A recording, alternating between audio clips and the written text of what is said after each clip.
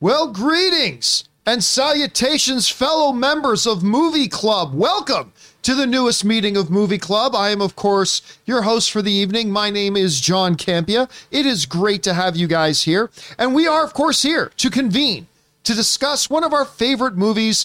That's what we do here. We talk about our favorite movies of the last, 25 years. Sometimes it's a little bit longer than that. And today, guys, we've got a really good one. We've got I think it's arguably one of the greatest comic book films of all time. Today, we are talking about Captain America: Civil War.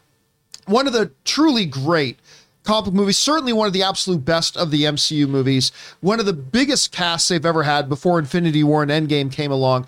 And we're going to talk about it here. Joining me, of course, is Mr. Robert Meyer Burnett. Robert, how are you doing today? John, it's always a pleasure doing these with you. I feel that these are very worthwhile and fun, and I always learn something, usually from Ray. And, of course, joining us also is Ray. Ray, how you doing? Not today. Come on, Ray. I keep watching you. You're like a flower blooming. The more we talk about movies, the more your intellect wows me. Sometimes it's like an assignment, but this movie wasn't an assignment. It was a good. Now, had you seen this before? Yeah. Well, I don't know. I just thought I'd check. Oh, you mean have I seen it before?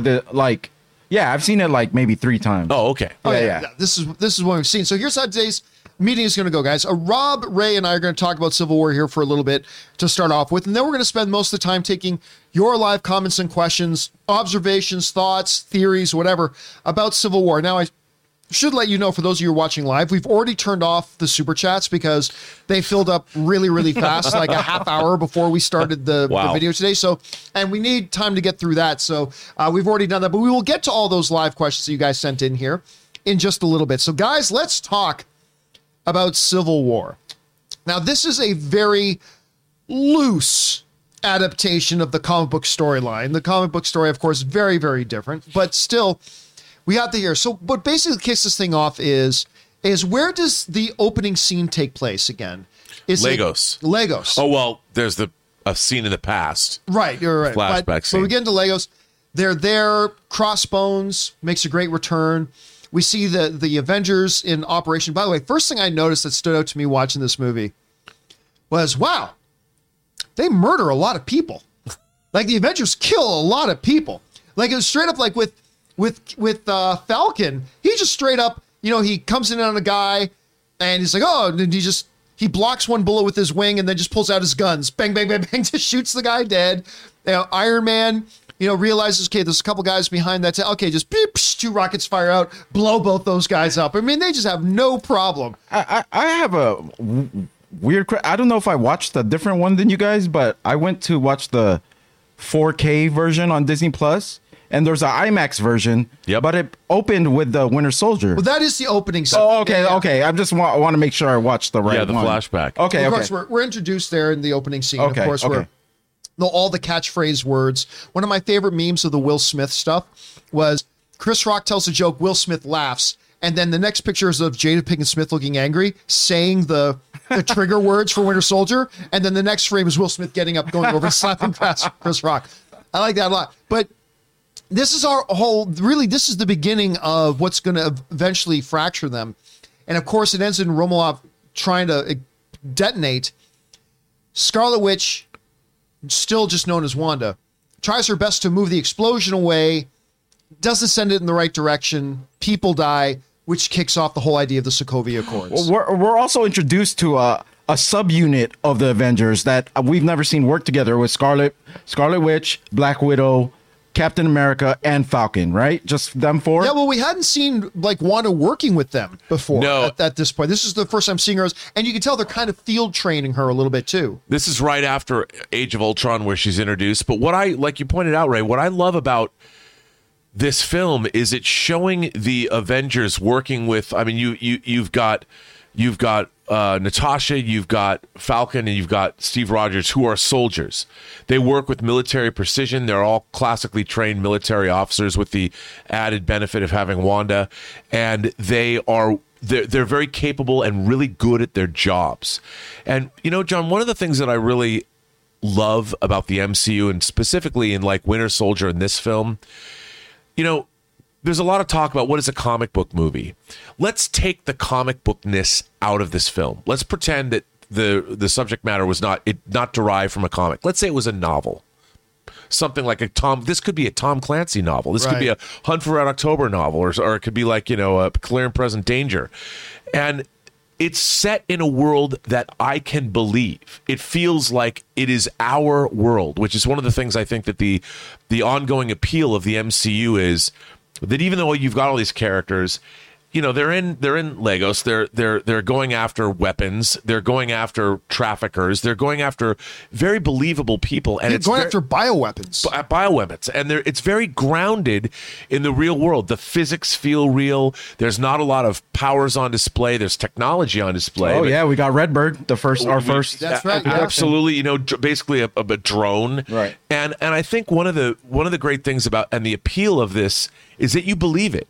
You buy into the fact that this world exists, and it has real physics. It's got real people that act accordingly. Let me correct myself. Red Wing. Yes, was it Red Wing? Okay, yeah. Before anyone said it's Red Wing. All right.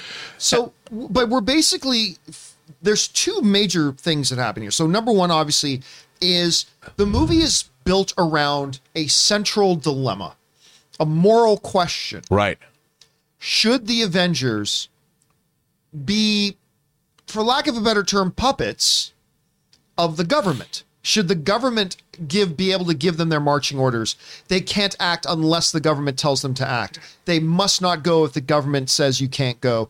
All that kind of stuff. Or do they continue under the autonomy that they have that has led to a lot of what's the word? Residual destruction, if you will, right? And also, the Ultron situation was essentially created by Tony Stark and Banner with their experimentation. And ironically enough, not an Avengers situation, but it was Tony Stark's. Yeah, like his idea that he wanted to build a armor around the world. Who is he? I understand who he is, but his desire to do that affects the entire planet. Exactly. And if we haven't weighed in, if the United Nations haven't weighed in, or the governments of the world, what right, and this is why I think the movie's fascinating, what right do the Avengers, what right does Stark have to do this? Who elected him? Who is he? Is it the will of the people? Like, we don't know. And I think, like you just pointed out, that's why this movie is a great film, because the question that it asks pertains to our world now. Exactly. Yeah. That's what I was going to say. We've got stuff going on in Ukraine right now. Does the United Nations step in? Should Sweden and Finland become part of NATO? These are questions that are ripped right out of the headlines, but in a context of a quote-unquote comic book movie, which makes it far more relevant. Imagine how this might have been if it was made 30 years before, like in the 90s or something. You wouldn't get this kind of depth out of these situations. When I picked up the comic book and I read the problem of why the Civil War started, and the same thing, this is why this movie, the problem in this movie, I think it's a great idea or whatever it's called. What's really cool about it is they wrap more than just this great central fundamental dilemma. They also wrap into it this incredible mystery about, okay, well, what's going on with Winter Soldier? Did he not kill them? What's the history of that? What's going on behind that? What's Baron Zemo? I still think one of the lamest villains ever in the MCU, although I thought he was great in the Falcon and Winter Soldier show. But he does succeed. No, the Avengers are back together, and they all survive. Not at the end of the movie, though. There's that fracture. They momentarily. But here's the thing. This has always been my thing about Zemo. This is why I always say I think Zemo's the lamest villain they've had in the MCU so far, even though played brilliantly by Daniel Bruhl. And I love the character, I do. Yeah, in the comics especially. The flamboyantness, the fur, the purple, the chain. That's why I loved in that one episode of Falcon and the Winter Soldier when he comes out in the big, remember the big when they're in the thing with the canisters? I thought that was great. But there's a couple fundamental problems. Number one, the issue of the Sokovia Accords was coming regardless. Sure. And that was going to divide them regardless. Now, did he help orchestrate what happened in Lagos? Yes. But there was already a massive laundry list that, the late, great actor playing General Thunderbolt Ross came in there. William Hurt. Academy Award winner. he comes in and starts laying out this huge laundry list of the things that have already happened. Like, this is stuff that's already been in the motion. Sure. So at some point, this Sokovia Accord thing was going to become an issue without Zemo. And here's the other big thing about it. And I realized this, I think, the second time I saw the movie. Baron Zemo's entire plot revolves around them capturing Bucky, bringing him to one particular facility, and him being able to get in there, do that. So many flaws in this. Number one, it was a 1% massive stroke of luck that they were even able to capture Bucky.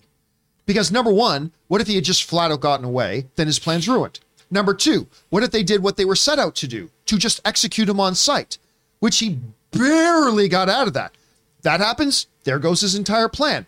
Number three, I'm sorry, at a top functioning government holding place, you don't just get in there by getting by one guy at the desk signing okay. Like this doctor they had to go in and talk to him, all he had to do is go by one guy. Oh yeah, you kind of look like him, you're good. I mean, that's ridiculous. It's absolutely preposterous that was able to happen. Like, that suspends all disbelief for any period of time right there. So anyway, as you go through all, but you love the movie though. I do. We love the movie. I'm just saying by this one point of it. That one point of it has been to me. But the other thing that stood out to me is this: is that I believe the movie. Not only am I Team Cap, I believe the movie ultimately says that we're supposed to be Team Cap. Because think about this: throughout the movie, after the battle lines are drawn, the rest of the second half of the movie is about Tony eventually realizing that Cap was right the whole time. Because first he has this conversation with Spider-Man. By the way, we'll talk about the introduction of Spider-Man and Black Panther in a second. He has a conversation with Spider-Man, and in his room he goes, so why do you do it? He goes, because if you have that power and something happens and you didn't do anything about it, that's on you. And you could see for a moment that the camera does this great, the Russos give this great camera shot of Tony's face where you can see he's completely reflecting upon, because that's essentially what Cap has been saying the whole time. And then by the end, remember, Tony's side on this is that we need to be submitted to the government. The government needs to give us our marching orders. We got to do what they tell us and not do what they tell us not to do. But when he goes to visit the raft, he completely does a 360 or a 180, I should say. He doesn't do what Ross told him to do. He lies to Ross and decides, I'm just going to go out on my own because I believe as a hero and as a friend, I need to go out to Siberia or whatever country it was. I need to go do this, which is completely in line with what Cap's philosophy was and completely against what the other side's philosophy was of saying, no, we got to follow our oversight. We got to do what we're told, blah, blah, blah. So my whole thing is by the end of this thing, even Tony realizes that Cap was right. Well, so, I mean, that's the one way of looking at it. I mean, what's really interesting too is like, look, you've got Hawkeye, Black Widow, Winter Soldier, Steve Rogers. They're all ex-military. They were all following the chain of command. And yet it's them that don't want to submit to the power of the government. Yeah. And I found that very, that's very interesting. And then we're also dealing with the ramifications. Other than Rhodey. Well, right. Yeah. Other than Rhodey. But Rhodey was Stark's friend anyway. So even though he's part of the chain of command, but what I found really interesting is a lot of what's going on in this movie. You've got Black Panther and you've got Zemo. These are all people. Zemo is dealing with the fallout of what happened because of the Avengers' actions in Age of Ultron. You've got Black Panther in Wakanda. His father, T'Chaka, is killed, by whatever's going on in quote unquote the real world. Again, T'Chaka is a casualty of a battle that Wakanda is not in the middle of, and so real world politics is out of control. And who is beholden to whom in this movie? And like, why shouldn't Black Panther avenge his father's death? Why shouldn't Wakanda get involved in real world politics if their leader is assassinated when making a speech in the United Nations or wherever?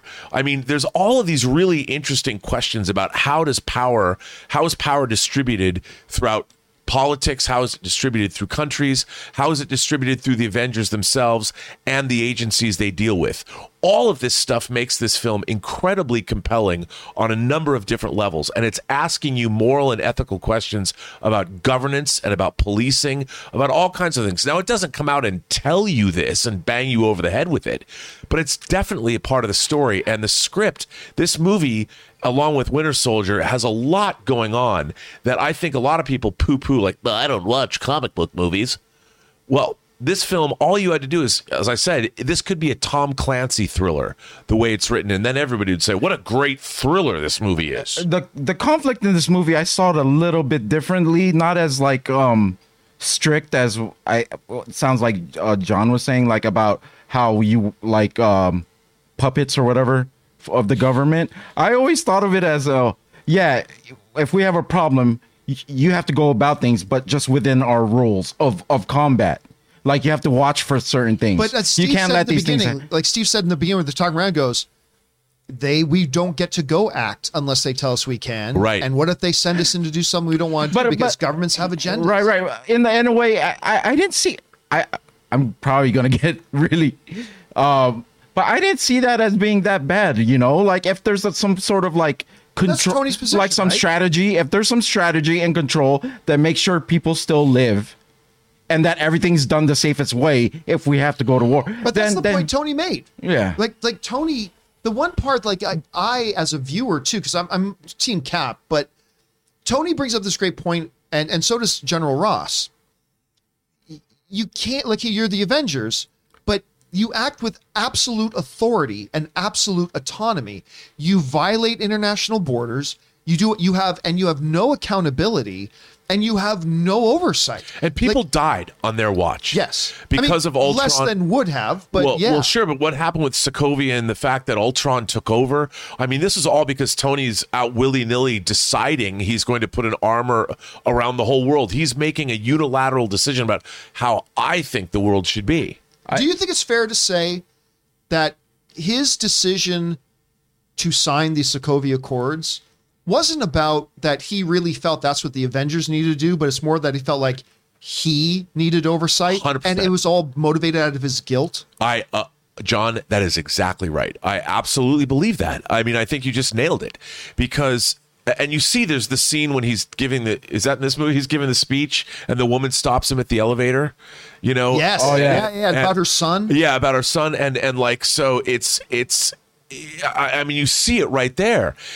I mean, he's got guilt over his parents' death. He's got guilt over that. He's got all kinds of guilt, and he's trying to absolve. I mean, he needs absolution because of what happened in Age of Ultron was his fault. Essentially. Which you bring up a great scene. Like, I was surprised when I first watched it. The de-aging Tony scene. Oh, that was so... I was like, whoa.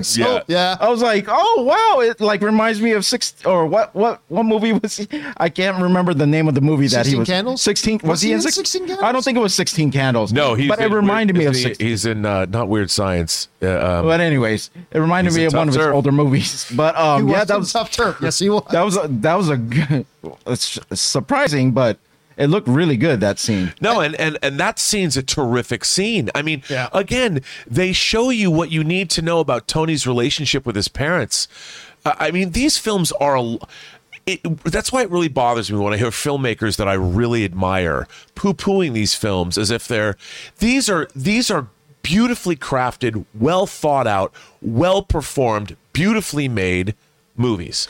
And how heartbreaking is it? To your point about the layers... How heartbreaking was it, too? I still remember the first time I saw this movie, when you realized that what Zemo is listening to on the phone is not a message he just got for his wife. It's the last message he has from his dead wife. Yeah. And that's the only comfort he gets in life is just re-listening to that thing. My wife, your sister, right? She still has voice messages. Yeah, I can't from your dad.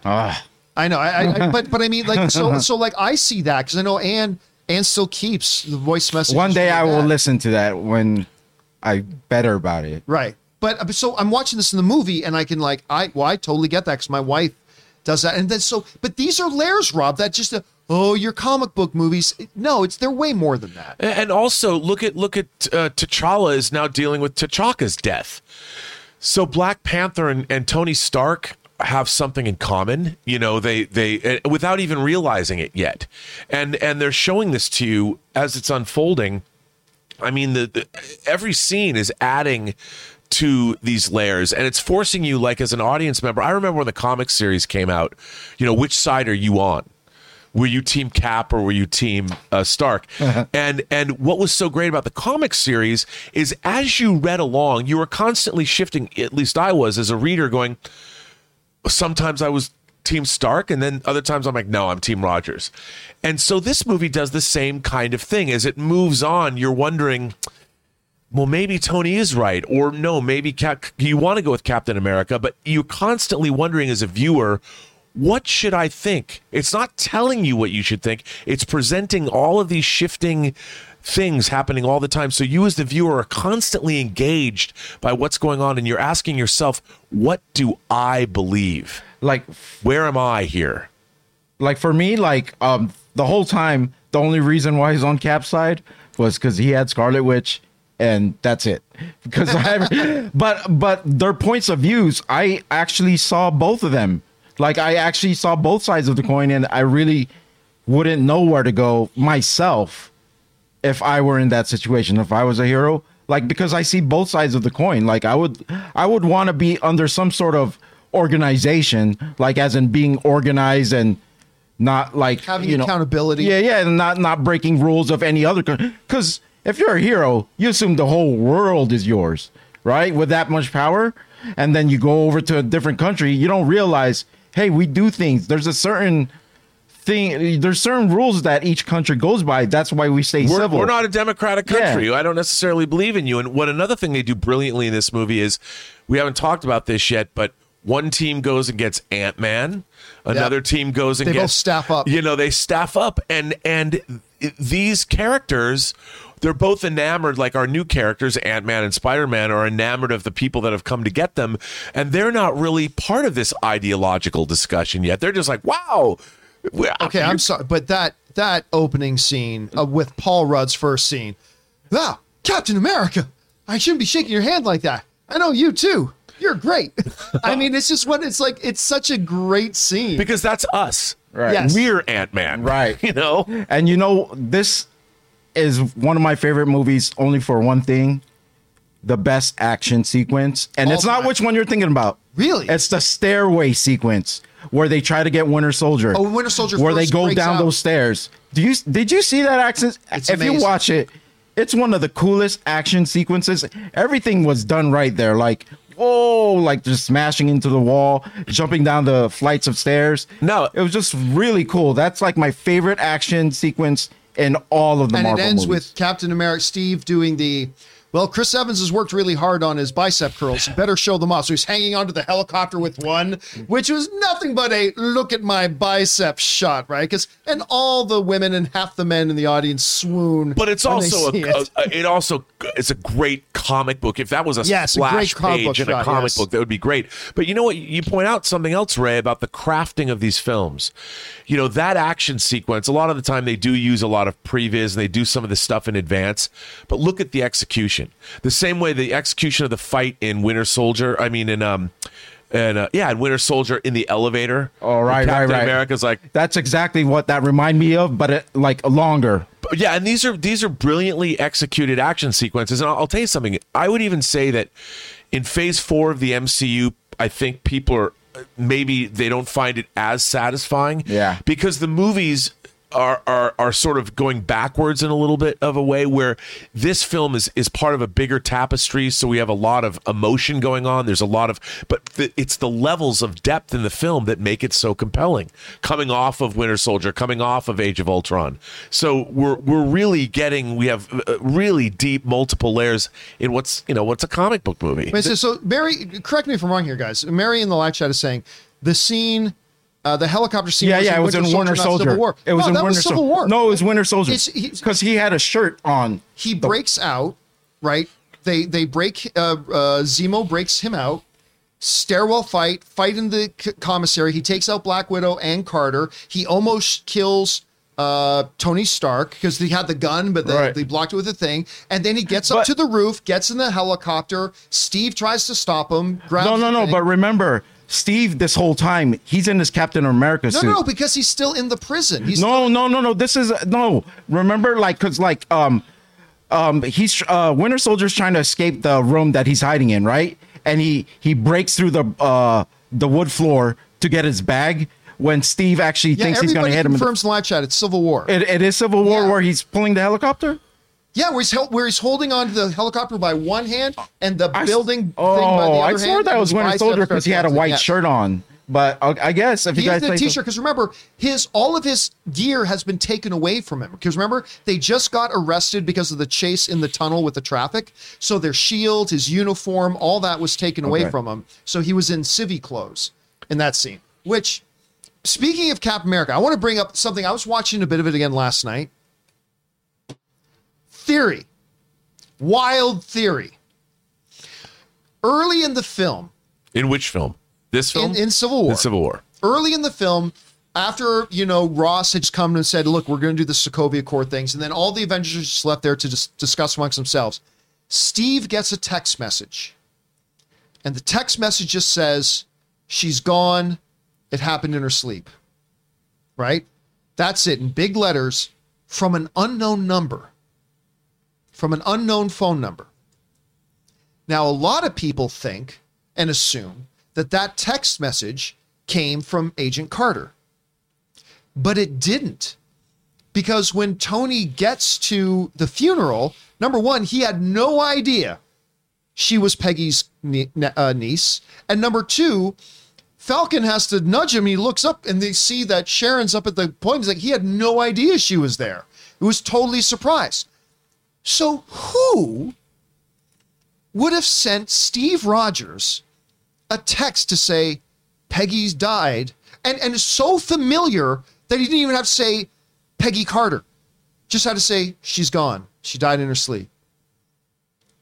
I propose this. It was old man Steve Rogers. I'm going to propose the wildest of wild theories that old man Steve Rogers, who at the end of Endgame went back in time to be with Peggy and is now in that world and was there the whole time. I think the other Steve might have known about it, but anyway, maybe yes, maybe no, but I think it was old man Steve Rogers that sent the text to this Steve Rogers to let him know that Peggy had died. I have nothing to back that up with, but it's what I got. I don't know. What do you think, Rob? That's pretty interesting. That's definitely interesting because obviously there's a little bit of overlap now that he's come into the modern age. That's fascinating. See, Afad Free saying that old man Steve's in a parallel universe. No, he's not. He's in this universe. Yeah, he's in our universe. He's not in the parallel universe. He went over and he was there to meet. He went to the rendezvous spot to meet where he knew Sam and Bucky would be. He went there to meet them because he knew that's where they would be. And he got to have his life with Peggy. Oh, no. Old man Steve was in our universe. Yes, he was. 616 the whole time. If you guys haven't seen a movie called The Final Countdown from I remember that. It's kind of but there's a similar thing that I'll bet you $1 million. You know what, John? I think you could be correct about that. I mean, but that hadn't happened yet, so they probably left that in as an Easter egg to use to revisit somewhere. And at the end of Endgame, you might be right about that. If you remember thinking, isn't it weird? Because it's the same writers. Yes, it is the same writers. I just thought it's weird. How familiar are they just to say she's gone? And there's no name attached on the phone. It's an unknown number. I just thought that was interesting. Anyway. I'm sorry. I had to go over because why was this my favorite scene? I was saying, and I'm just rewatching it right now, and there's so many little things in it that make it the best. Like even one part where one of the SWAT team guys, he's about to fall over and Cap actually saves him from falling all the way to the bottom.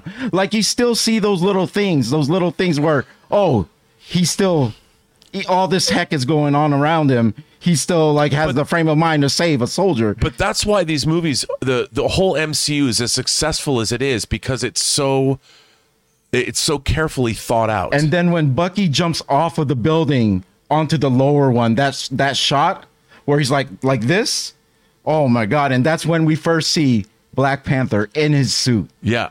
Which is their confrontation. It's such a great sequence. Again, you're introducing in this movie two Marvel characters, legacy characters. Black Panther was created, I first think appeared in 1966, and then you've got even older Spider-Man. Two big legacy Marvel characters are introduced in this movie. I'm hoping Doctor Strange, Multiverse of Madness, has one of those for us, at least one.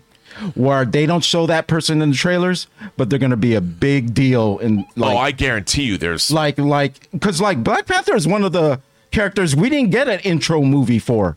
This was their intro. Yeah, but not a real this is Black Panther. He's about to join our universe.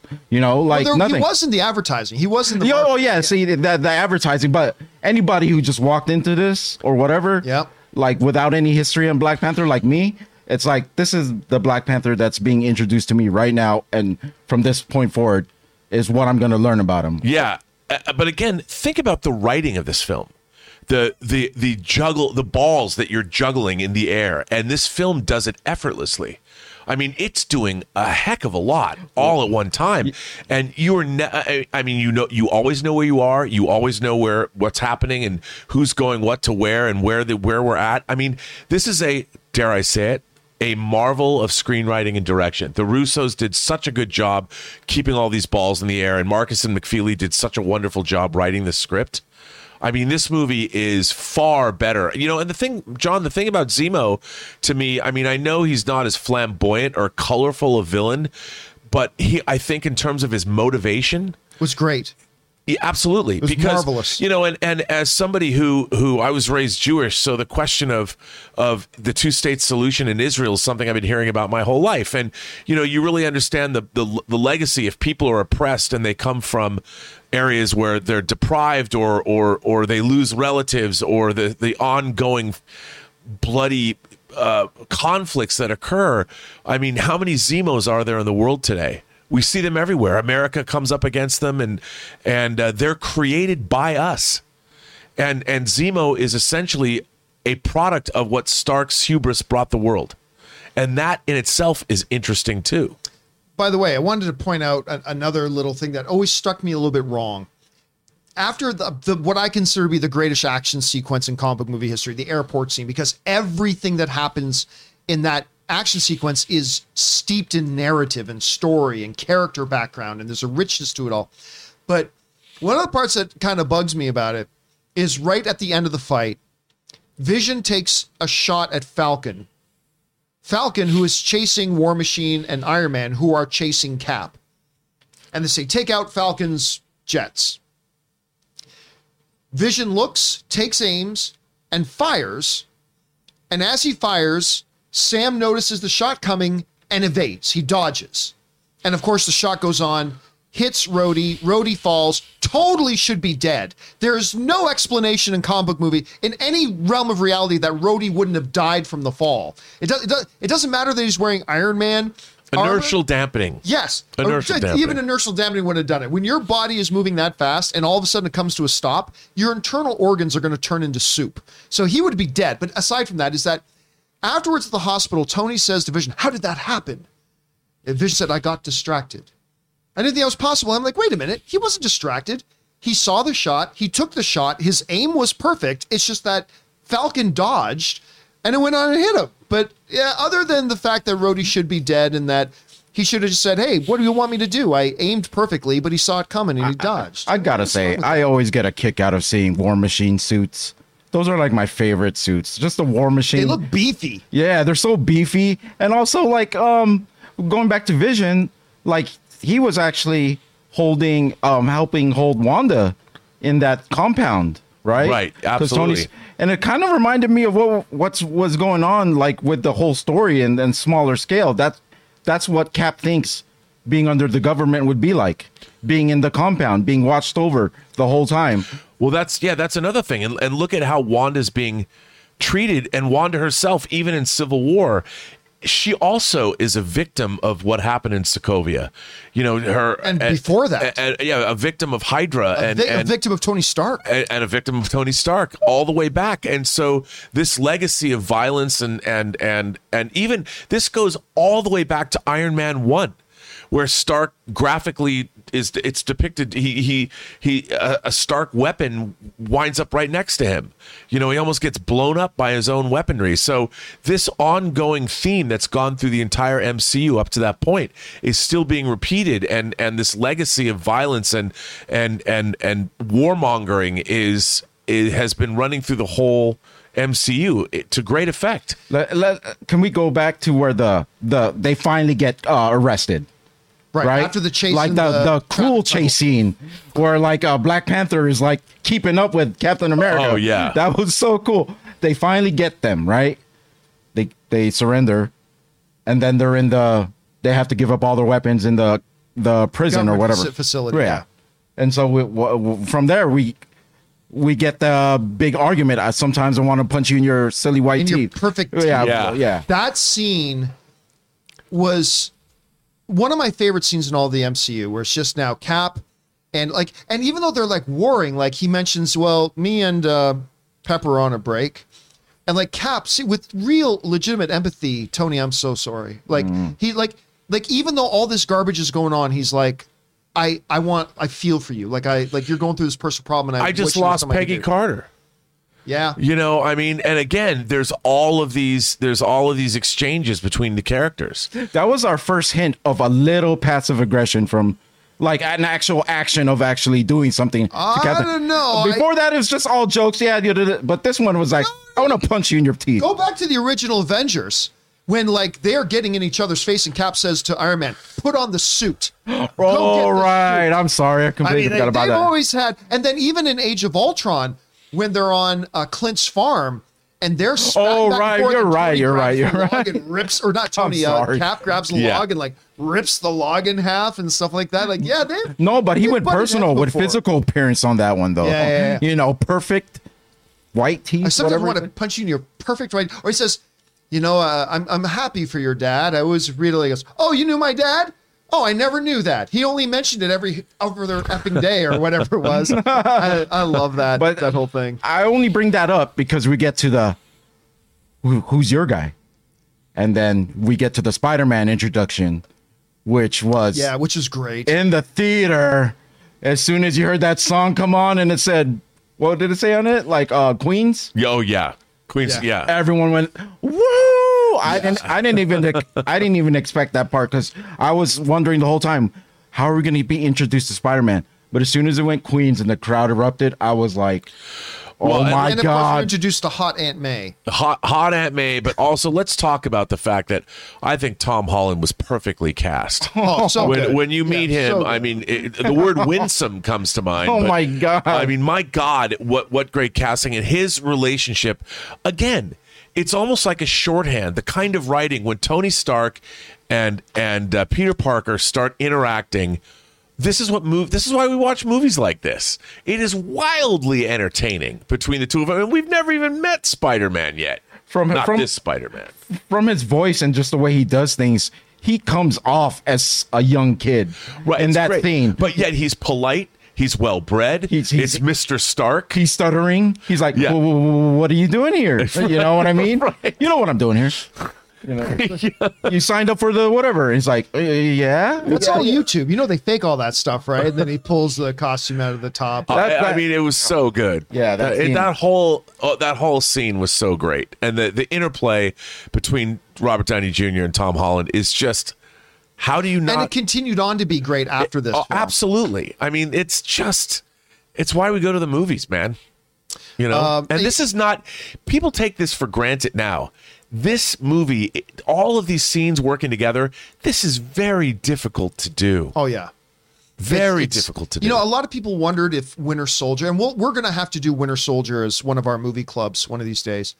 But coming out of Winter Soldier, which at the time, a lot of people thought this might be the greatest comic book movie ever made. And then Civil War came out and they thought, well, this might be the greatest comic book movie. But coming out of Civil War, there was the question, okay, was that a lucky shot?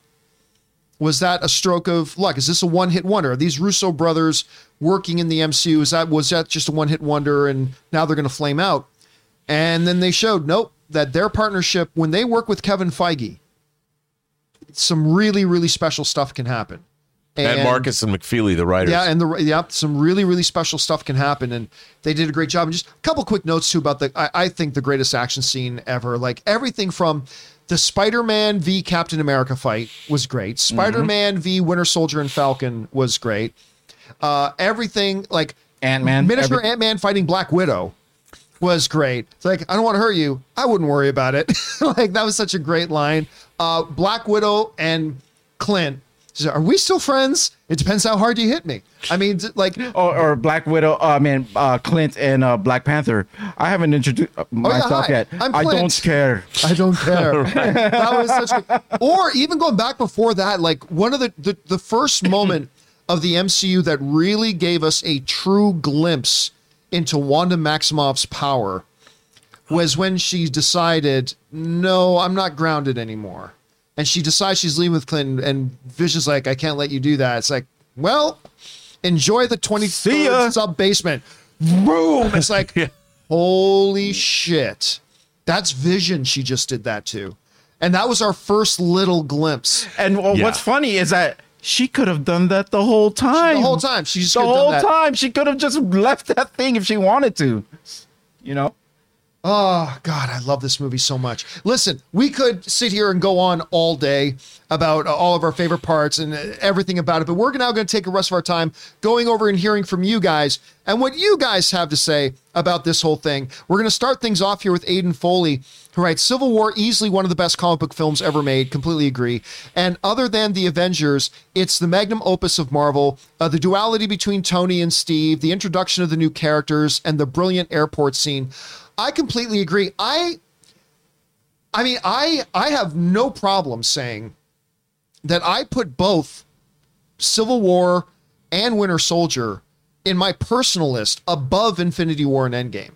Like, I think it's the first Avengers movie, and then I think the next two best Marvel films are, in whatever order you want them, Civil War and Winter Soldier.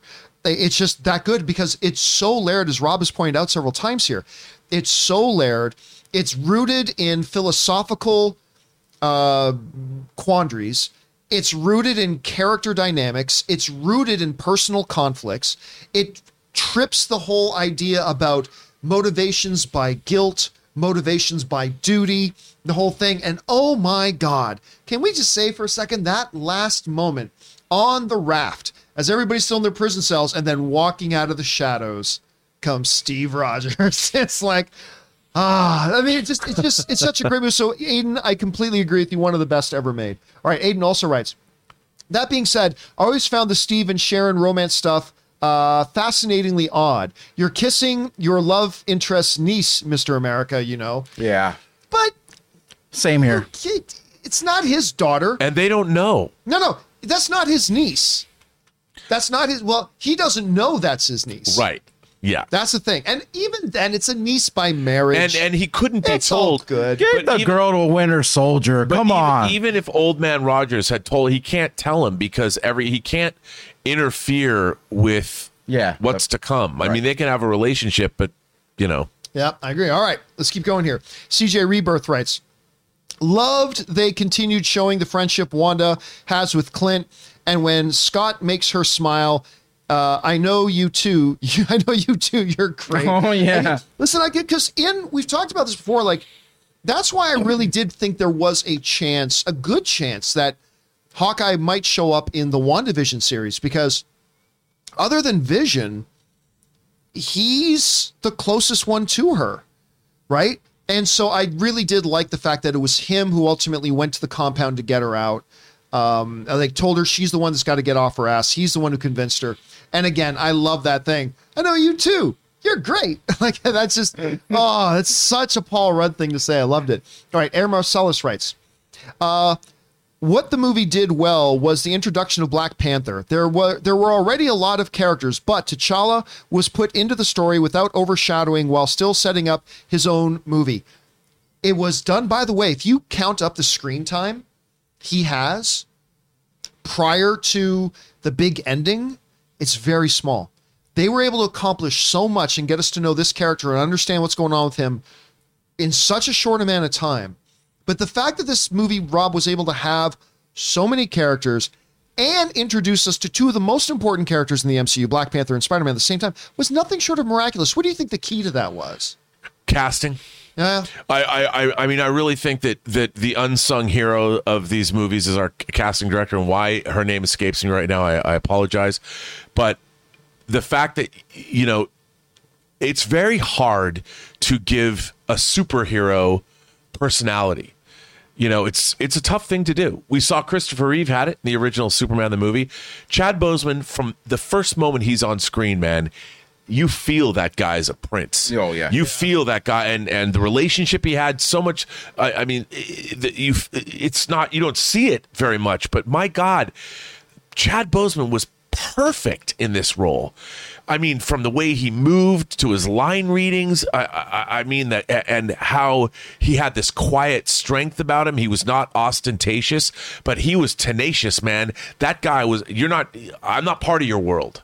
He's like, I'm here to do what I can for my country, but F you all. I mean, he could have said, we're better than you, but he never did. But he still is like, I'm going to do what I have to do and get out of my way. And I believed it, man.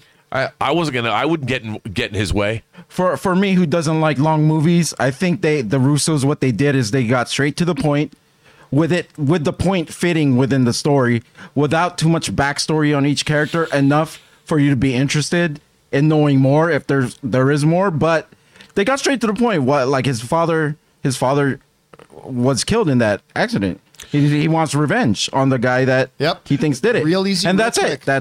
That's it. And these movies trust the audience to be smart, to get it. They allow that they present you these things, and they never talk down to the audience. They don't have to belabor the points they're trying to make. They expect you to understand the relationships that they're creating. I will break that trust. I always break that trust, it seems. But thanks for thinking of me. But listen, that reminds me, you're talking about like the Fury. One of my favorite lines in the movie. They've been arrested. They're in the transport car together, and he says, "You know, so tell me, Captain Rogers, as a warrior and king, how long do you think you can protect your friend from me?" Or that line, like I'm just paraphrasing, but it's like, oh my God. He didn't even move, and he just said it behind him. Yeah. And Captain Rogers was sitting there, had to take it in the ear. So good. Okay, next up. Ben Rayner. Oh, sorry. Where was that? That was A. Marcel's. Xavier Gordy just sends in a super chat to be supportive. Thank you, Xavier. Ben Rayner writes, I just want to thank you guys for the show this morning. It was a top 5 episode for me. It had me laughing from start to finish. Well, thank you for that. You guys have great chemistry. All 4 of you guys keep up the great work. Bring on the filthy. Well, thank you so much for that, Ben. Good job, guys. That's very nice. Well, thank you, Ray. You're part of it too. Yeah, but for the show, it was a really long show. Yeah, it was like a 3-hour show today. Yeah. Good job on that. Sean Miner, thank you again for that, Ben, by the way. Sean Miner writes, who sends in like $20 super chat. Thank you, Sean, for supporting us on that level. Civil War is what Falcon and Winter Soldier tried to or wanted to live up to, but couldn't get there. I have and will always say that Cap was right. Oh yeah, Cap. I propose that even by the end of that movie, even Tony was like, yeah, Cap was right. But it's still, even if you're Team Cap, there are moments and arguments made in the film that you have to take seriously. Yep. The whole idea about we operate as gods. We answer to nobody. We have full autonomy, do whatever, whenever we want, and we don't have to be accountable to anybody. That's something that's got to be addressed. So I do get that. As far as Falcon the Winter Soldier, yeah, look, trying to live up to be Civil War, one of the top 3 or 4 greatest comic book movies ever made, that's a high bar. It's a high bar. So I don't think it ever needed to live up to that. But you're right. It is kind of what they were going for. I do love those characters. All right. Thanks a lot for writing that in, Sean. Xavier Gordy writes, the anticipation for this movie was crazy in 2016. Oh, it absolutely was. Are you kidding me? The whole idea of Civil War, seeing all these heroes fight against each other, it was the wet dream. It was the absolute wet dream. Wasn't there a delay and reshoots too? Like a little bit after? There wasn't? Any delay. I don't think so. Okay. One of the things about that, we talk about the airport scene a lot, but it is such an old trope that comic book characters, the good guys, meet and they fight against each other. Yeah. I mean, they've done this for decades in comic books. And the fact that they did that here, you know, they got it, they were able to we believe, like, there's a reason, there's an ideological divide that our characters have. There's a line in the sand that's drawn. You're either Team Cap or you're Team Stark, and you buy it. Like, I, as an audience member, I buy this. And they fight. And it was such a great, because they didn't have to do that. If they didn't do it right, they could have unbalanced this entire movie. But it was done so well. And each fight, like you said, John, earlier, told a story. And then at the end, when Rhodey is shot out of the sky and you have Tony Stark there tending to him, and Falcon lands. You know, and Tony, I forget what Falcon says, and then Tony just blasts him with a repulsor bolt. Oh, yeah. And I mean, and then everybody's like, what have we done? What has happened? I thought, poor Falcon. If he wasn't knocked out, he'd go to say, what the hell, man? I didn't shoot him. You shot him. Right. I just got out of the way. I just didn't let you hit me. All right. Next up. Sidious Swift writes, Team Cap all the way. I'm with you on that, Sidious, 100%. All right, Ben Donnelly writes, I love this movie. Perfect handling of moral ambiguity. Probably meant great cast, excellent villain. Airport fight scene still kicks ass.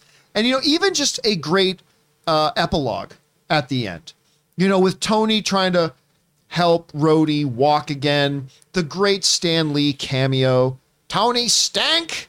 Oh, yeah, Tony Stank. This is him. I'm never letting that go. Tony Stank is here. But also an ending that kind of led directly into Infinity War, where Cap sends him the phone and he says, look, like, whatever, but if you ever need us, you call us.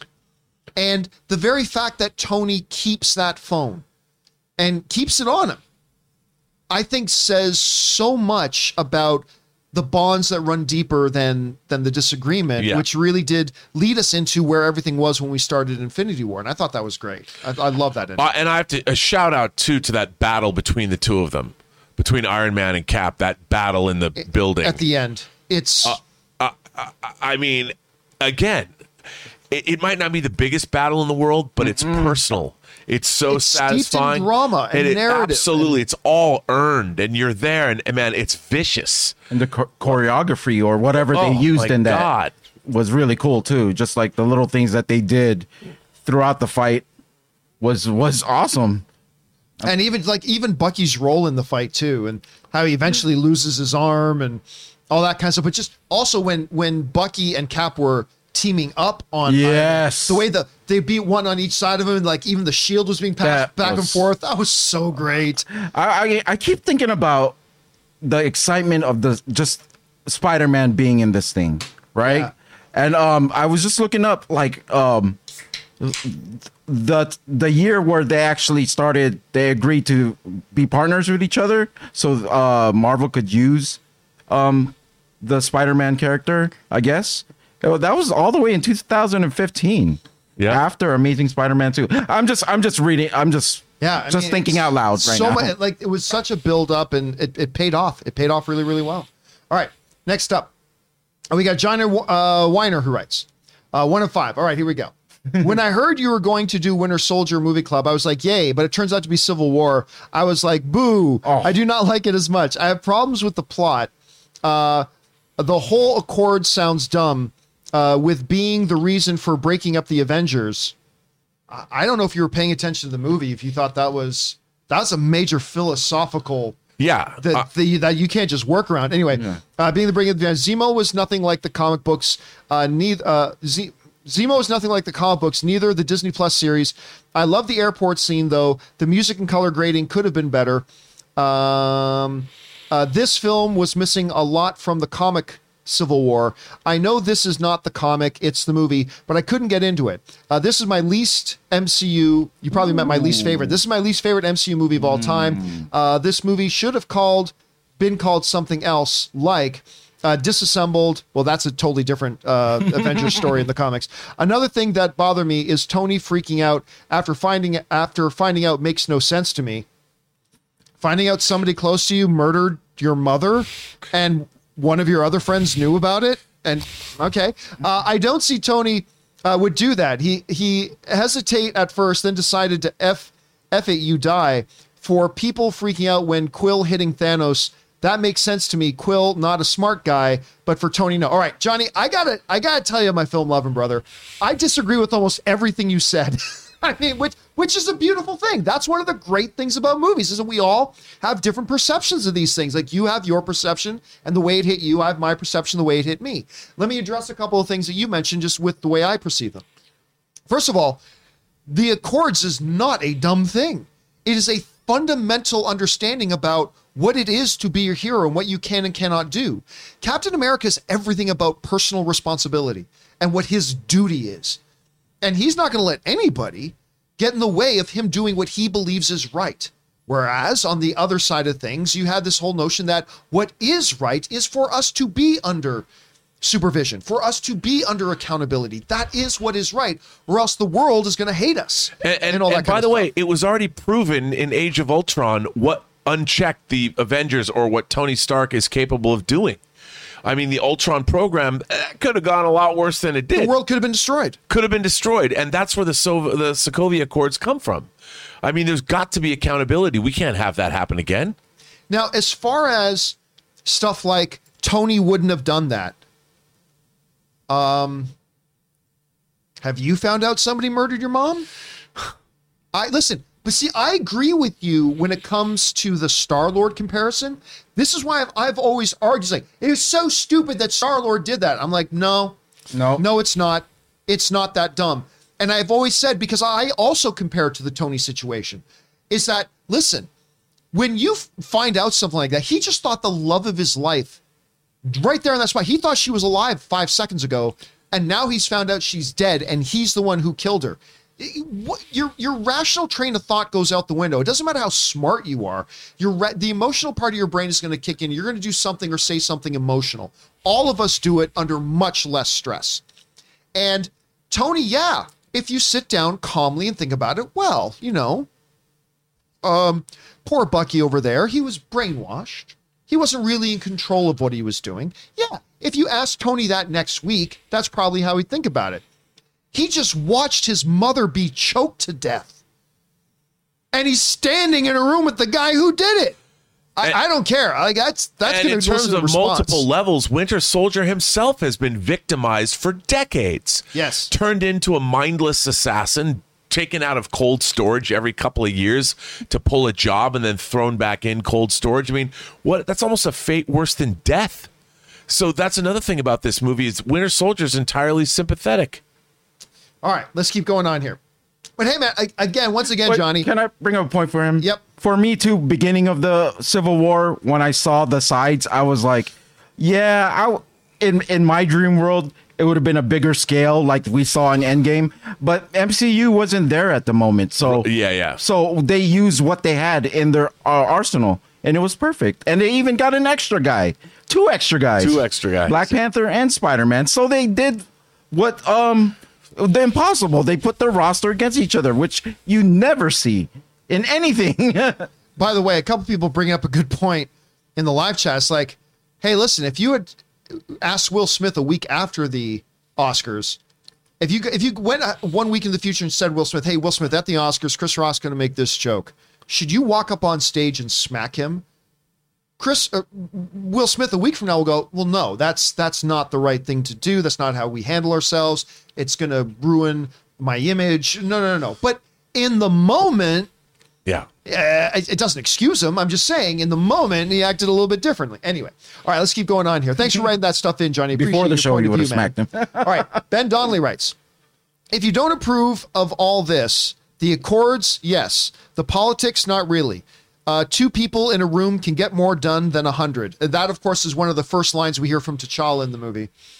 2 people in a room can accomplish more than 100. That's such a great line. One of his best lines. I mean, other than, what he says at the end of Black Panther. Like, what is it? The courageous... Oh, I don't remember the exact cross barriers, the foolish build walls, or something like that, right. Which was obviously also at the time a very political statement. But still, I think that line that you just quoted there was that's why it's funny to me, because there's a lot of fans who are always like, I don't like politics in my films. This movie's entirely like Winter Soldier. It's entirely about politics. It's just not about our politics in the real world. It's about politics in general. And his father runs a whole kingdom or country or whatever. Right. Of course, there's always going to be politics when you're in leading. Well, even the Sokovia Accords is political. The whole thing. You know, I mean, but Coppola, once said, all film is political. right. All film is political. I mean, there's definitely a part of that. All right. Let's see. Thanks for that, Ben. I love that quote. Orange Hand writes, you said multiple times during the pandemic that you don't fault governments for taking steps to protect their people. So how is it wrong and foolish, your words, for governments to support something they believe is in the best interests of their people? Was King T'Chaka supposed to be okay with superpowered vigilantes getting his people killed? No, I get it. I get why the governments, don't misunderstand me saying that I am Team Cap with believing that the governments were wrong to think that some oversight might be needed. I think there are valid arguments on both sides. And if you're, especially you're Lagos, the Avengers came here and blew up a building and a whole bunch of our people died. I mean, there's a difference between saying, I agree, saying you agree with somebody's not saying you disagree with somebody else. Right. If in the whole debate about Team Cap or Team Steve, or Team Tony or Team Steve, I am Team Steve. I mean, obviously, but there's no real. Here, this is the funny thing when people try to take the comic book movie stuff and translate it into a real world paradigm. There are no superpowered beings in our real world. I don't know if you knew this, but there are no actual superpowered beings in our universe. There is no real Avengers. So there's no direct correlation between a real world example versus what's going on in the movie. In the movie, where you do have these superpowered godlike beings, one of which being Captain America, then yeah, I am Team him. That doesn't mean I completely believe that every single shred of argument, because you've heard me say many times during this stream that, hey, you can't just act with complete autonomy and whatever I say goes and we're gods and we don't have to respect any authority. We have no accountability. There are definite pro arguments to be made on that. So I don't, in a fictional sense, I don't mind the idea that the governments of the world felt like we need to do something to reel this in. But from Cap's point of view, I'm totally Team Cap. It's the same dilemma that we were faced with our last movie club meeting, Man of Steel, right? Wasn't it Man of Steel? No, Aliens was our Oh, but Man of Steel before that, where they're like, "What? How are we sure you won't turn around and destroy us?" Right, exactly. That's really what the government is worried about here. They need to know what's going on, so they can protect themselves. I mean, well, and they've people. already seen the results of what happens when Tony Stark's technology runs amok. There's got to be some kind of oversight, and if there isn't, then how can a government ever feel protected when superpowered beings can walk in and either topple your government, take out your command and control, destroy your infrastructure? How do you believe anybody? Where's the trust? Sign on a dotted line.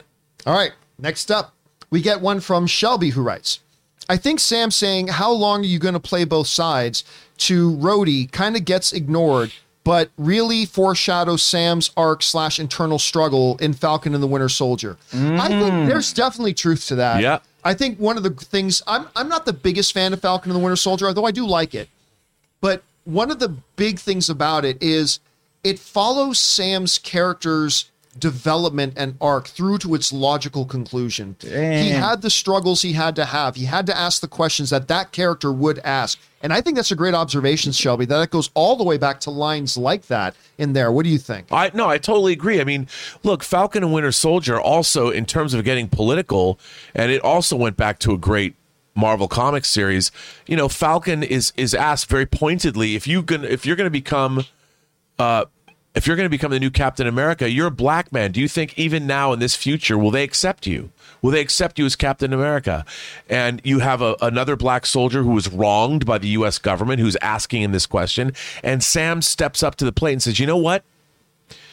It doesn't matter. I can step up. The whole show was about Sam Wilson finally accepting that he can accept the mantle of Captain America, regardless of what his own fellow countrymen will think, because Captain America, that representation, what Steve Rogers would do, what he's accepting the mantle of, makes him above politics, right where Captain America was in Civil War. It's like, you know what? I have to do this because it is the right thing to do, and only I can do it. And that's the legacy of Captain America. And that's why I loved the Falcon and Winter Soldier series. Was it entirely successful? No.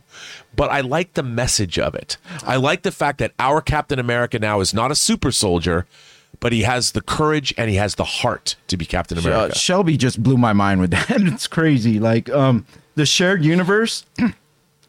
That's what something that's beneficial to it is. Sometimes things that happened in previous movies, they have a different perspective of certain things. Yep, that's one of the big advantages to that. All right, thanks for writing that in, Shelby. All right, Ben Olette writes, I feel that Civil War is one of the best stories in the MCU, as well as best directed. I remember seeing it Thursday night at the 2.5 hours flew by. It is a movie that completely flies by. Even I remember last night I sat down, Anne was out. She hadn't gotten home yet. So I decided to pop on Civil War again because I knew I wasn't going to have time to watch it again this afternoon. And I realized like I'm watching. Then I look up and it's like, oh my God, 2 hours have already gone by. Yeah. What? There's only a half hour left in the movie. Like, I cannot believe how fast that movie flies. This movie is compulsively rewatchable. You know, I say that The Social Network is one of my favorite rewatchable movies. Yes. This is up there. I agree. Completely agree. We were almost late for Moon Knight because of this movie. Actually, we are probably going to be late for... No, last night. Yeah. Because I was like, isn't Moon Knight on already? But we just kept watching it because it was towards the end and everything was so good. All of a sudden we looked at our watch and was like, oh my gosh, it's already 5 after midnight. We got to put on Moon Knight. By the way, guys, speaking of Moon Knight, we do have, for those of you guys watching, tuned in here at the John Campea YouTube network, we have our Moon Knight after show, our open spoiler discussion. We were originally going to do it at 4. We're going to clearly have to push that to 4:30 because this is running a little bit long. But so spread the word. Our Moon Knight is going to be pushed from 4 to 4:30 because we don't want to be late for that. You guys are Iron Men. Yeah, look at this. Look at this day, man. Iron people. It's been Iron people. It's been a long day already, but we have more to go. All right. Next up is Daryl Best Wadley, who writes, the only reason the big hero brawl happened is because Tony didn't want the military to kill Cap. It's actually kind of nice. I mean, no, and I think that's a great thing that shouldn't be overlooked, Daryl. It's like Tony, while maybe he was motivated by guilt and maybe but whatever, at the end of the day, he was like, no, let us go after him. Because he just wanted to bring him in peacefully, all that kind of stuff. He also knew, it's like, who are you going to send after Cap? There's a lot of people about to die or get hurt. Or at least get hurt. Like, who are you going to send after Wanda Maximoff, Falcon, Captain America, Hawkeye? Like, who are you going to send after? There's not enough. End well. There's not enough plaster for all those broken bones, at least, because no one's going to die for sure, unless Scarlet Witch does something accidental. But there'll be a lot of broken bones. Lots of broken bones. Well, and what's interesting is one of the things I really like about what we're going to get, hopefully, in Doctor Strange is, Scarlet Witch's grief starts, in this film. You see the how she is grieving. That's why Vision is looking after her. And it continues on. These threads continue throughout the MCU. That's why I'm hoping that I don't think Doctor Strange is going to be like this film, but I hope to see an examination of Wanda's guilt that continues on what we saw in WandaVision. That we're going to get that kind of resonance, emotional resonance. All right. Here's the next one. Chase Olivius, who sends in like a $20 super chat. Thank you so much for that, Chase. By the way, I love this quote. Even if everyone is telling you that something wrong is something right, even if the whole world is telling you to move, it is your duty to plant yourself like a tree, look them in the eye and say, no, you move. I love that line. It's a great quote. Love that quote. That one is, that's the other thing. This movie is so freaking quotable. There's so many great moments like that. Was I sleeping through this part? Who said that? That was at the funeral, was it not? Was that not Sharon Carter at the funeral? Oh, okay. Oh, yeah. I think it was. I mean, correct me if I'm wrong in the live chat, but I think that was read at the funeral. Because I think I want to say that was from a comic book. That's actually from a. Was the origins of that line from a comic? Yeah. I think that's from. When I heard that, I keep remembering that from an actual comic book. Nonetheless, that's a great quote. Yeah, I love that quote. All right. Next up, we've got Shelby, who writes, all that effort just to see it fail. Did it? Of course, the Nemo thing at the end. Nemo. That's Zemo. the thing but I did like that because look, I don't think necessarily Zemo had his plan allowed for all he wanted to do was sow unrest, cause a fracture in the group. How far he would get, how much that happened, I don't think he really knew. He had a plan, he executed on it, and it probably, if you asked him, if you could say, Zemo, how did you feel about it? I think he probably would have said, it worked better than I thought. That's still my problem, though, because the with or without the Lagos incident, the Sokovia Accords were coming. Sure. Cap wasn't going to sign them. And at some point, an event was going to happen where that was going to pit Cap working outside of the system, whatever. And so that's why I still kind of go, well, Zemo is an incredible character. And he was probably my favorite part of Falcon and the Winter Soldier. I love that character. Like, especially his dance number. But I mean, I don't know. I just see like his whole plan was kind of, his whole plan was kind of, what's the word? Redundant. His plan was redundant because that was something that was already in motion anyway. Right. You know, but still, I do love the character. Again, when I find that, But did he know that? Did he know that? He's not a part of the government, though, so he might not have known. It's just been a coincidence, right? Well, listen, if he knew all those other government secrets, he had to have known that something like that. Come on, I'm just trying to cut him a break. And if this didn't happen in this movie, he would have had another plan that he would have formulated and gone after them in the future. He would Probably have figured something out. All right, let's keep going. He was here. committed. Ben Donnelly writes, one of my favorite things was how Steve and Tony's argument came from their character arcs, namely Steve's growing disillusionment with authority and Tony's ongoing efforts to make things right. Yeah, it was kind of steeped in his guilt because, listen, Captain America, the First Avenger, he would have been, yes, sir, we're soldiers. Here, do my duty, sir. You give me my marching orders. That's what I'll do, sir. But his sense of duty is only overridden by his sense of right and wrong. And as we get through Captain America, the First Avenger, and then through Winter Soldier. And look what happens in that. That's totally where his distrust comes from. The greatest betrayal ever of Captain America. A guy that is first through the door, throw himself on a hand grenade and finds out he awakens in the future and the power structure that he's been given completely betrays him and resurrects the very evil he was fighting in the 40s. Yeah, he ain't ever going to trust the government. Ever. Ever. Like not with the whole decision making of what's right and wrong. He's never going to do it. From Tony's point of view, he has seen firsthand what happens when he's unchecked.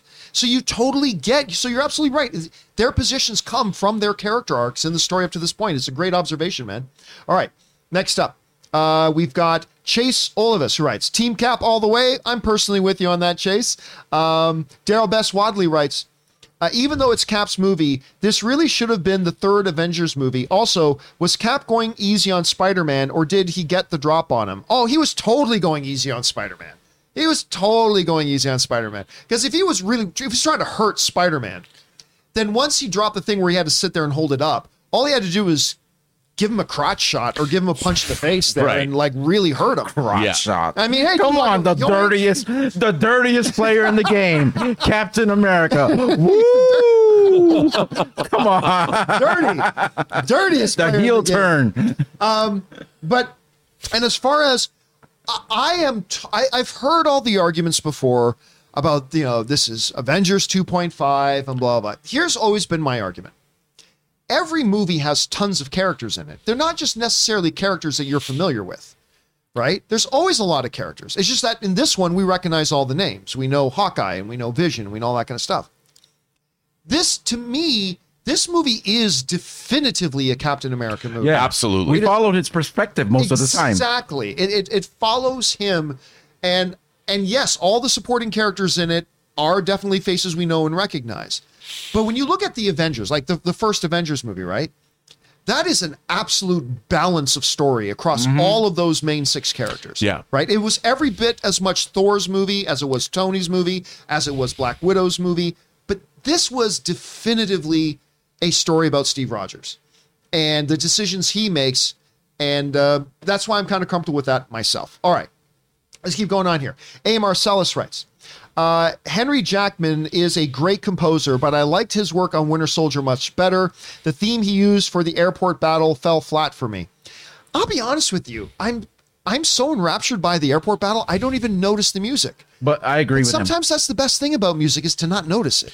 Yeah, I mean, if I could fault any of the Marvel movies, I wish their scores were better sometimes. Like I loved Alan Silvestri's score for Endgame, but like the Portals theme is great, but there's none of it's memorable. No, why don't these characters all have a musical theme that we can whistle? The only one is Winter Soldier. He's right. There's that main theme where the boat scene in the beginning, where it's like dun dun dun dun dun or whatever. Like that's the only song that runs through my head like throughout all of them, all the MCUs. It's the one thing that I always thought. Look, the MCU has obviously done it better than the DCU so far in general. But the one thing I always thought the DCU did better is actually their musical scores. I've always found that their scores in their movies to be like top notch. Sometimes MCU does really great, sometimes not so much. It's our friend Cliff Stevenson, but I can't answer it. Cliff, you should be watching our show right now. He's probably watching his show right now and he wants to comment. He wants to yell at me for saying something dumb. All right, let's keep going here. Next up, Daryl Best Wadley writes, Peggy is really the reason Cap was indifferent on the Accords. After her funeral, he realized he couldn't budge on the matter. I don't know that I agree with that. I mean, obviously, hearing Sharon give that line, like even when they're telling you to move, you say, no, you move. I'm sure that definitely deepened his conviction. Right. But you got to remember, he already parted with the Avengers before the funeral. Yep. Like he was already making his argument in the meetings. We can't do this. I'm This looking to isn't see right. if Cliff, by the way, sent me a message. Oh, did he send you a text? All right, you can look He that did up. not. All right. So, I mean, maybe it might have deepened his conviction, but it looked pretty clear to me, even before he got that text message saying that Peggy had died, that he had already planted his flag. Yes. He already knew his position. No one could deny the impact of Peggy on Sure. Steve. It's just, her impact has been with him throughout all his appearances in every movie. All right. yeah. Next up, we got Movies Matter just sends in a super chat to be supportive. Thank you, Movies Matter. Chase Olivas writes, if Thor wasn't busy with Ragnarok at the time, I can totally see Thor telling the general to kick his Asgardian ass. Yeah, I love that because there's a scene in it, and I've thought about this, where Tony is talking to Scarlett Johansson. He's talking to Widow, right? And he says, sure, any line on where Banner is? And she says to him, do you really think he'd be on our side? And obviously, Thor, God of Thunder of Asgard, is not going to go, oh, yes, Earthman, you tell me what to do. That wasn't going to happen. So if Thor and Hulk had been on Earth, they totally would have been on the Cap side, and that would have ended this movie pretty quick. Yeah. I completely forgot about those two. I mean, imagine if they were in there. I said they had their full arsenal on them. Those two are pretty big cornerstone pieces, but it would have made it very hard to... How do you do that? By the way, Ray, I wanted to comment on something you said. The thing about Peggy Carter is Peggy Carter represented to Cap the life he never had. Yes. You know, and the fact that there was this passage of time, he was denied the one love of his life, and all he had left really was what he believed in and his conviction. I think... And losing her, you know, when she's gone, he didn't have that because his love for her and she loved him. I mean, can you imagine? Talk about star-crossed lovers. They're literally time and space-crossed lovers when they should have been together and they're not.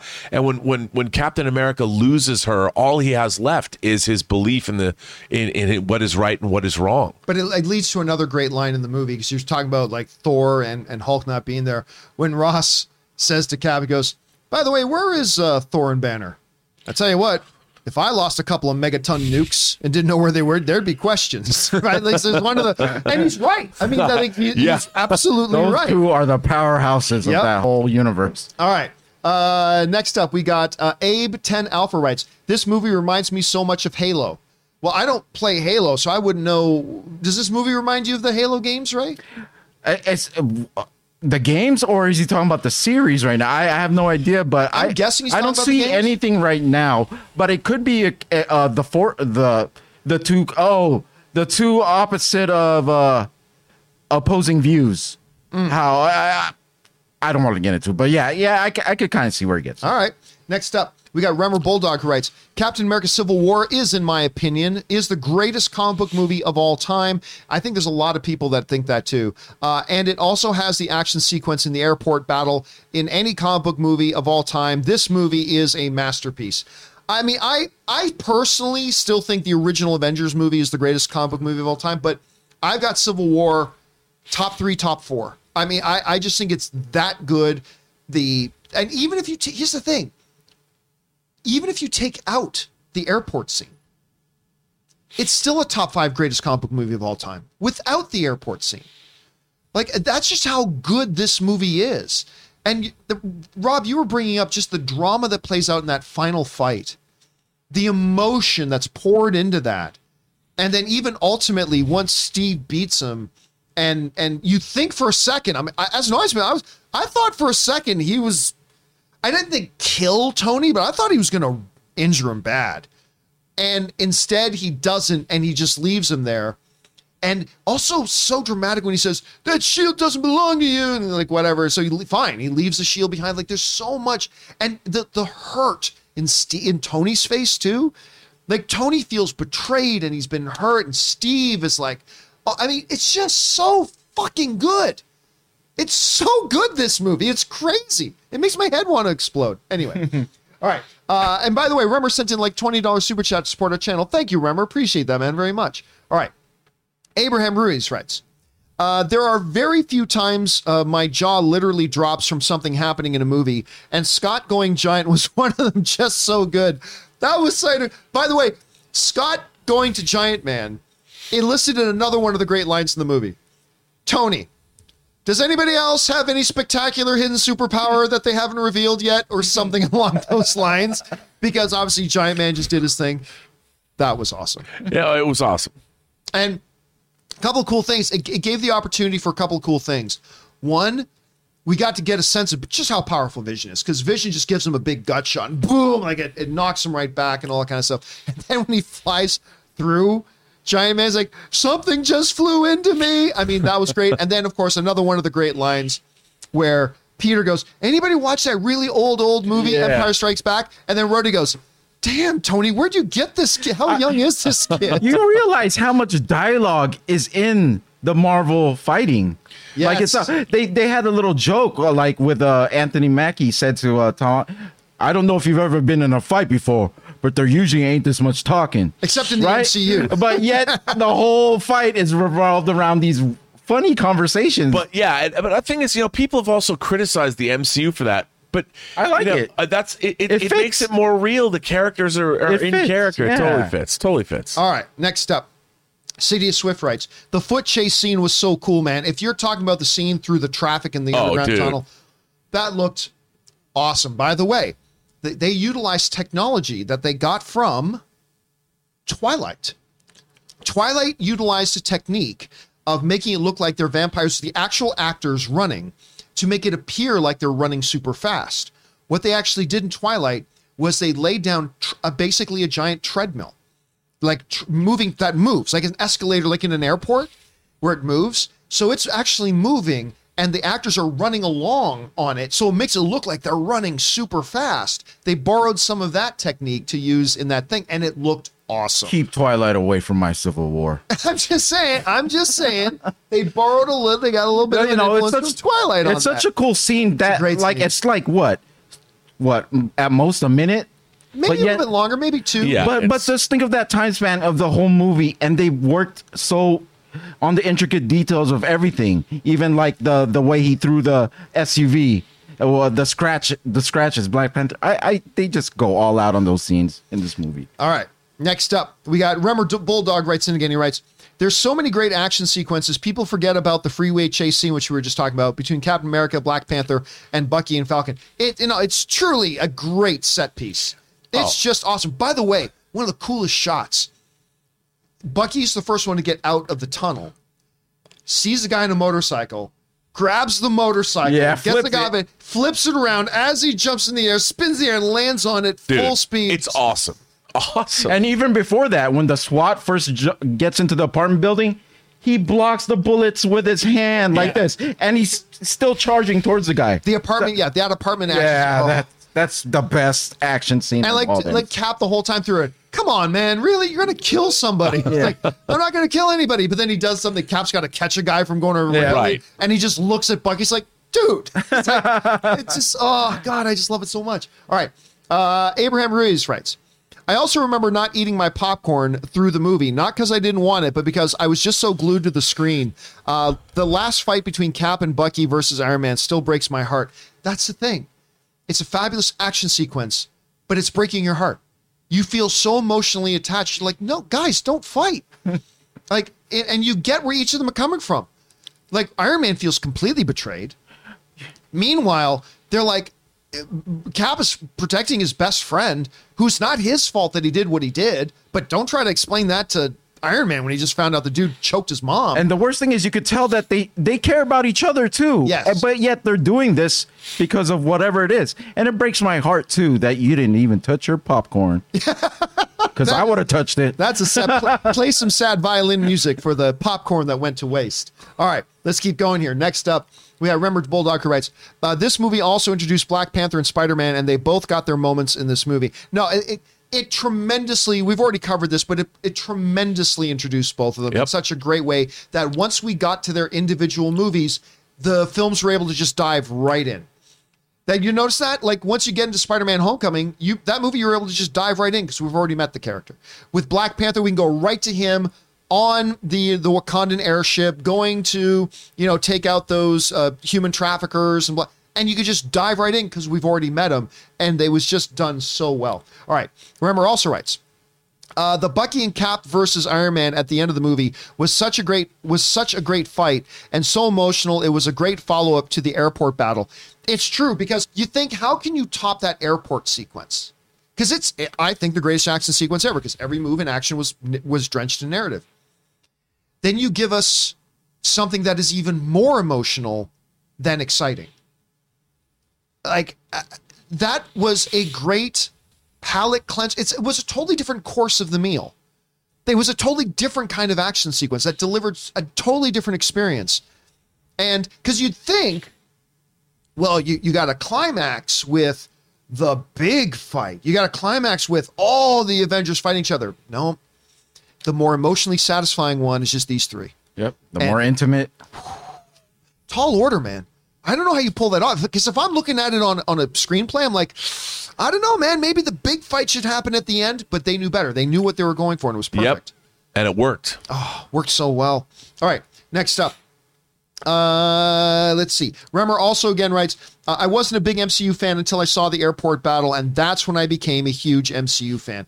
Listen, I was already an MCU fan at that point, but there's so much relevance in that scene, because it's at that moment that you realize this isn't just action for action's sake. This isn't just some shaky cam and rapid camera movements and pow, bam, boom, whatever. Every moment of that fight is connected to character development and narrative and story. And every interaction has a story to tell of its own. And at that moment, you become a deeper MCU fan, I think. Yeah, I completely The agree. only thing this movie was missing was at the end in the raft, the prison, was Sentry sitting in one of those cells.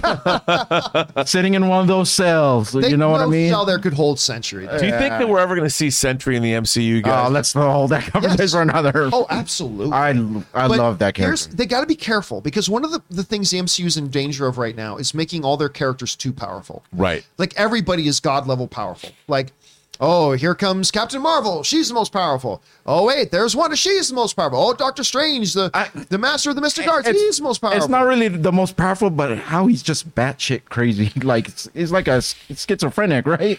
He's got issues. Yeah. Sentry. And he's fighting himself, too. And he that's doesn't. without even taking, not Void. Is it Void? Void is the more that's powerful even without him. taking in consideration the whole issue he's got with Void and everything like that. Yeah. There's some deep stuff.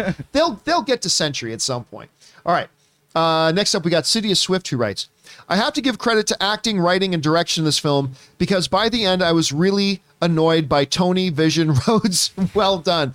I mean, I think this movie did its job well, if depending on which side of the Team Cap, Team Iron Man side you're on, if at the end of the movie you are thoroughly entertained and a little bit annoyed with the characters on the other side. If you were Team Iron Man in this, it speaks a lot to how great this movie is if you end up being a little bit annoyed by Wanda and a little bit annoyed by Falcon and Cap and stuff like that. I agree with Vision. I agree with him in Vision. That's the only character that annoyed me in this film. Poor Vision. All he wanted to do, the whole thing, was just protect Wanda. That's right. Like, even if he had to go against her wishes, he wanted to protect her. Little did he know. Be a lesson to him. It's not his place to make decisions for her. She will smack you down. All right. Then, we just have some super chats to be supportive from Moda Awesome, Donald Thomas, and the Jughead One. All send in super chat badges just to be supportive.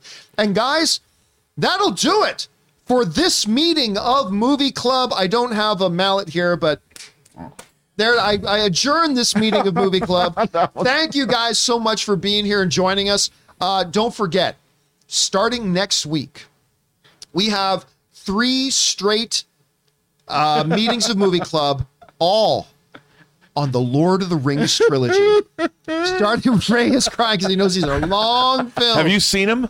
Yes, I have. Okay. I don't remember them. Okay. So it'd be good to go back to them. Oh, yeah. It's give me a great excuse to watch them again. So we're going to start, obviously, with Fellowship of the Ring, followed by Two Towers. We may then postpone the following one till the following week because we've got CinemaCon coming up, or we might pre-record.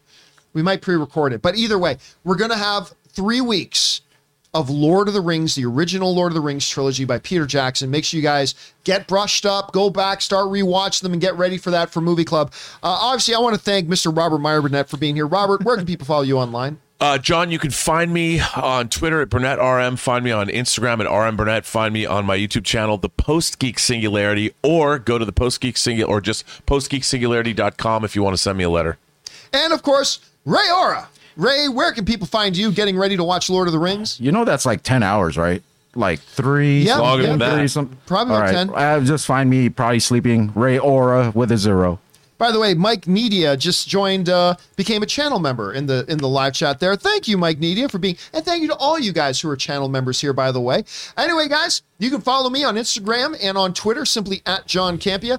That'll do it for us for now, guys. By the way, a programming update. We're going to bump. I need a little bit of a break. So we're going to bump the start time for Moon Knight Episode 3 Open Spoiler Discussion to 4:45. So about 40 minutes from now. About 40 minutes from now, we'll start that one up. So if you guys have watched Moon Knight, if you haven't, you got 40 minutes to go and get caught up on it, then come on back and join us. We're going to do our Moon Knight Open Spoiler Discussion 40 minutes. But for now, that'll do it for us here on Movie Club. Thanks for being here, guys. My name's John Campia. Until next time, bye-bye.